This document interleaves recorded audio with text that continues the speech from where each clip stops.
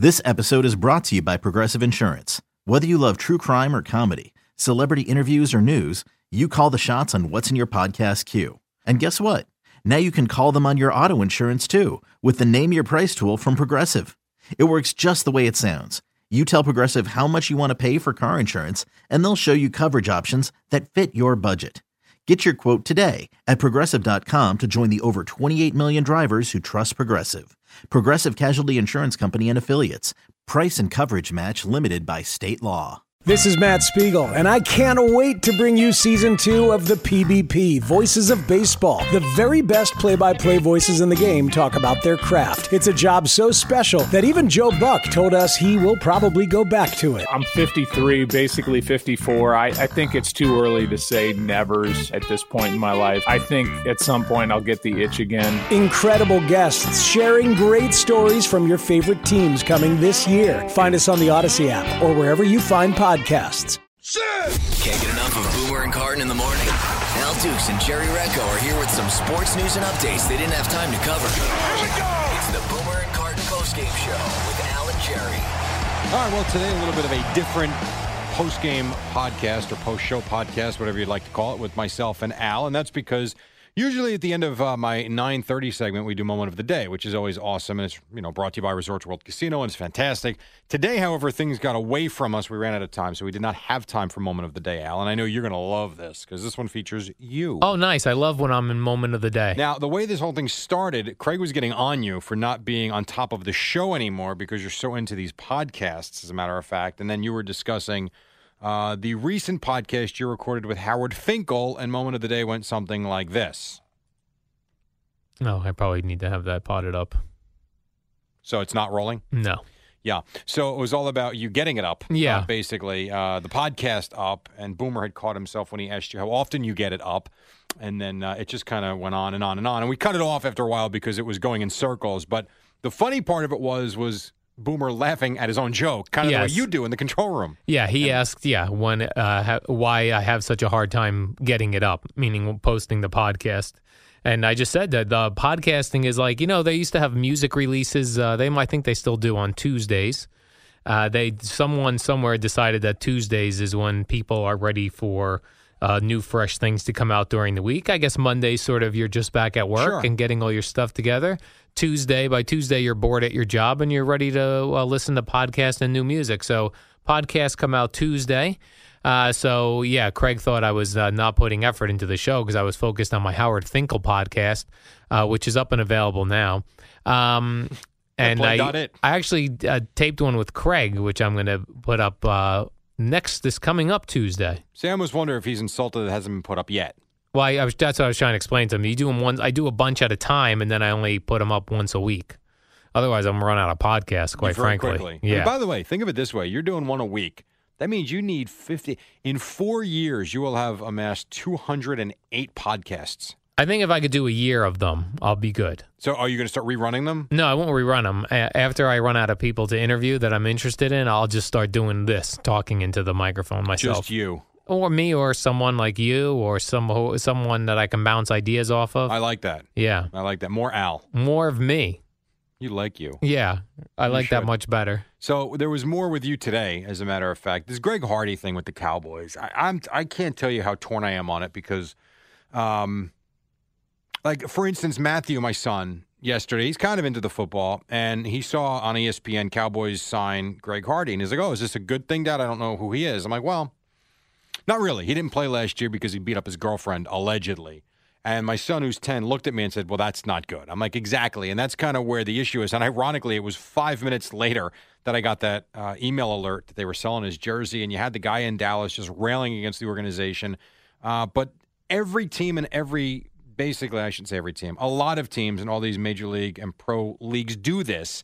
And it's almost like as long as these guys can perform, so what they did.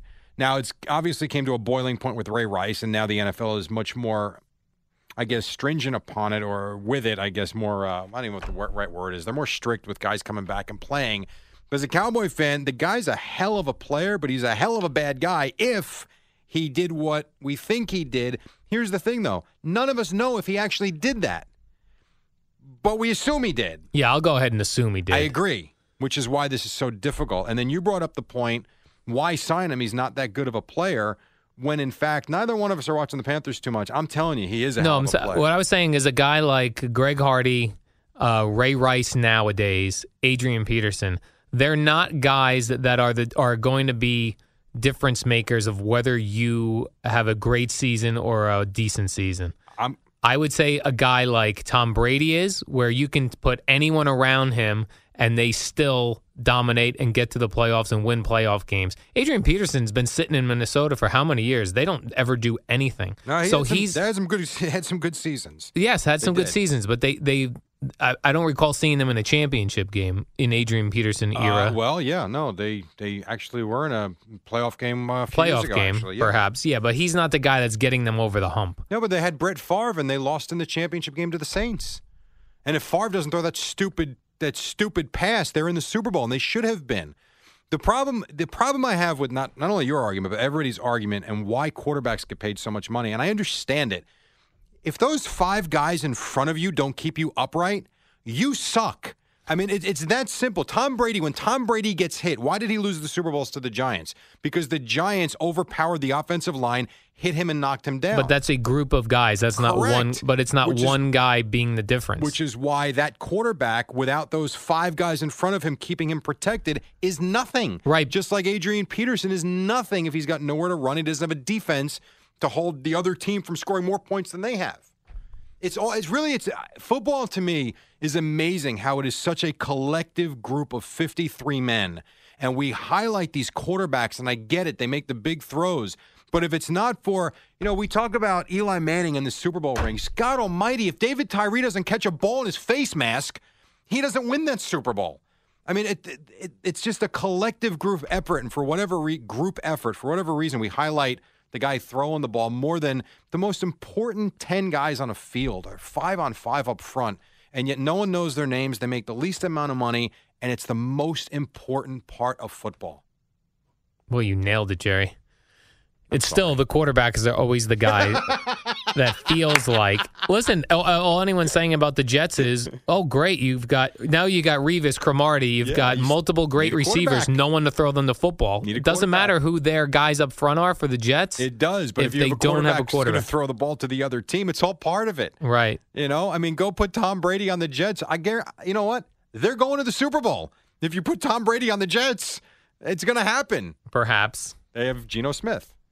Oh, this I didn't give you ahead of time, Jerry, but I had it on my list. All right. Craig was talking about guys with hair pieces, and when you're having a conversation with them, is it difficult to not look at the hair piece and focus on it?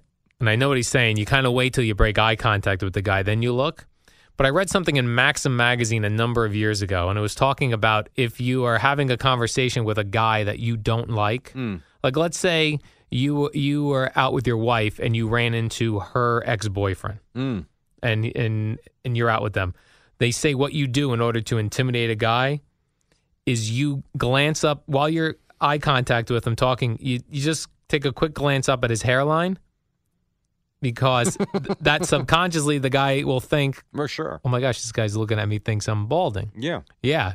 And I think that's a great idea. So if you're ever looking like to intimidate somebody, because unless a guy's got such a solid hairline that there's nothing you can do about it, and most guys are at some point balding, if you take just a quick glance up where they see you doing it, and then back down to the eye contact, like that, what I'm doing to you, Jerry, it's subtle. But it plays with your mind. And I think it plays with your mind. You can go in a bunch of different ways. If a guy's got a zit on his face, yes. The guy's got a mole in the wrong spot, if the guy's got bad teeth, he's got awful eyebrows, he's got a big nose, the person that has that is conscious of it. Yes. I am well aware when I've got planet, Mars on my face. Now, I haven't in a few years. I think I'm growing up finally. The zits. But sure, you know it when you walk into work or you go somewhere and you got this thing on your face. You know the first time you see somebody and you see those eyes, they go quickly from your eyes to the other part of your face. Like, right. God damn, they go right to the mole. So, yeah, I love that. I think it's a great idea. Yeah. I was talking about the zit, but moles too. Yeah, absolutely. Jerry, there's a weird thing happening in Cleveland with the Cavaliers games. The media members after the game, I guess sometimes like LeBron, he's still in a towel and he's not ready to meet the media yet, but he's still sometimes within eyesight of the media. Well, apparently there's a couple of people trying to sneak a photo with their phone of a kind of half-clothed LeBron or LeBron in a towel, and LeBron caught them and said, "You don't. I see everything." I guess he was on his phone while he was sitting in a towel and noticing people. Now it's prohibited for media members to take still photography in a locker room. I'm actually surprised this doesn't happen more often, that we don't see more these sort of naked athletes caught on a cell phone. This comes down to the PR guy earning his money by who they allow into the locker rooms. Because let's say, for instance, I went to a net locker room after a game. I could probably, would certainly think if I got a picture of Darren Williams naked on my cell phone, I'm sure I could sell that to TMZ. Would you not agree? Yes. Or someone. And I'm sure I can make a lot of money. I am also going to be fired on the spot. So you have to make sure that you're credentialing people that are going to take it responsibly and not sell photos to places as such, because it is easy now. Because these phones, Al, as you know, and for me with Columbia, I do all my interviews. I do them on the phone now because they have these great apps. I don't even need recorders and microphones anymore. And they actually sound really good. I don't know that I would use them for broadcast, but I can certainly use them for cuts and clips and stuff like that. So you have reporters, if you ever look at a scrum on TV, post-game, NBA Network, whatever channel you're watching, you'll see guys holding phones up and you'll see the wave lines going. Who's to say they're not sitting there with their finger on the button also taking pictures? And a lot of these guys come out, and in some cases, with nothing on. I remember Mike Richter, God love him. Mike Richter used to come walking out, and the Rangers were different. You couldn't go in their locker room. John Rosasco, the PR guy, would bring the players out. They'd bring Gretzky out, whoever it was. Mike Richter, from time to time, would just come out stark naked and be like, "What do you guys want? I'd like to get dressed. What, can we do this quickly?" And he would just stand there. And do you imagine in today's age, you can tell me no one's going to take a picture of that? So you really got to know who's coming in. Yeah, and that's the problem. Like in this new media age with so many different websites and blogs and podcasts, people do try to and sometimes do get credentialed as if they were, an NBC or an FAN type of thing. So you're right. You got to watch sort of the places that don't really have a media reputation yet as to who you get credentialed. Otherwise, nude photos will be everywhere. Nude. Like that word, nude.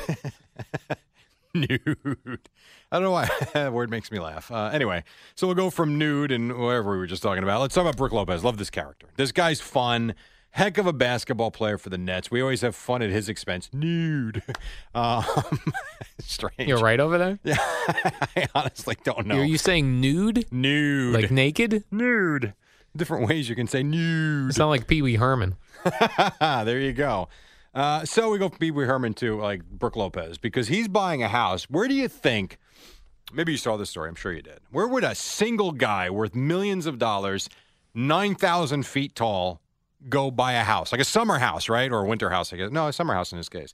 How about Disney World? We're not talking the Magic Kingdom. Disney owns basically Orlando.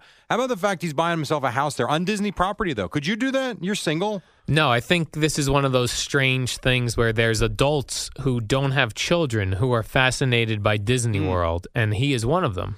He said he and his brother both grew up loving Disney, and that sort of never went away. And I honestly don't understand it. I don't really get it when couples honeymoon in Disneyland or Disney World. That just seems like a place where kids should be because you're going to be there with a lot of kids. I'll tell you a funny story about that, though, because I agree with you. And you see this all over the place. People on their honeymoon going to Disney.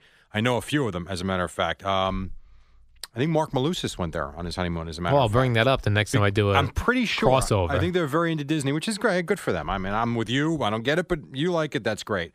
It's so funny. We've gone there a bunch of times, and Kim and I will walk around, and all you see are screaming kids, parents yelling at the kids, parents yelling at each other, and we'll just look at each other. Happiest place on earth. That's so much. It's really something. And you know how much money it is now to get? Do you have any concept? I would say it's probably about $70 to get in. It's about $95 now to get in to Disney. It is now you're there. There's two ways to think about it. A, it's ridiculous. B, you know what? You go there at 9 a.m. You're supposed to stay till 9 or 10 o'clock at night. If you break it down by hour, it's a whole day. Yeah, it's not terrible, except for the fact when you're in there, you still got to pay to eat 2 or 3 times, and you wind up spending for a family of 4 like probably $650 for the day. Right. And this is where Brooke Lopez wants to live. Good for him. He loves comic books. He loves Disney. I'm with you. I don't get it, but if that's what he likes. Now, because it's on, it's being built on Disney property, like you Yes. said, owned by Walt Disney. So one of the benefits of getting the house on that property is you get a season pass to every one of those parks. That's kind of cool, actually. So he could go roam around by himself in a Disney park. I wonder. There's a town called Celebration that is owned by Disney, and it looks like it's caught right out of Leave It to Beaver, and it's wrapped around this awesome golf course. And I know my parents briefly thought about buying something there and retiring maybe there, and I always wondered, you get the club membership, you get to go to the parks too. That could be part of exactly what Brooke Lopez is doing. When did you have you taken your kids to Disney? Oh yeah, absolutely. What's the? They always say, that's the perfect age for Disney. I don't know what that is. I don't know. I mean, we've gone honestly. 3? We've gone a lot. I think the perfect age is probably 5. Yeah. Because Matthew now is 10 going on 11. It's at this point still okay, but the character thing is kind of like lost its luster. I think 5, you really kind of are into it, and you can go on more rides, which is kind of cool. Are you a teacup kind of guy? Not really.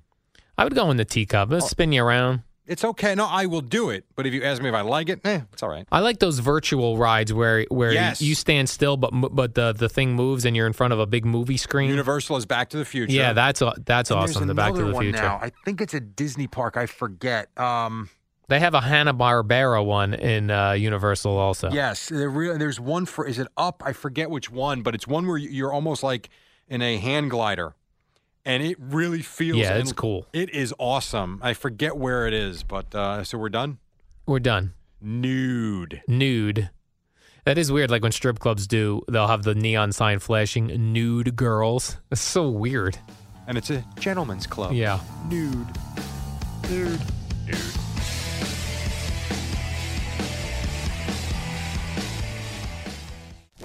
It's the Boomer and Carton postgame show. With the real stars of the show, Al and Jerry.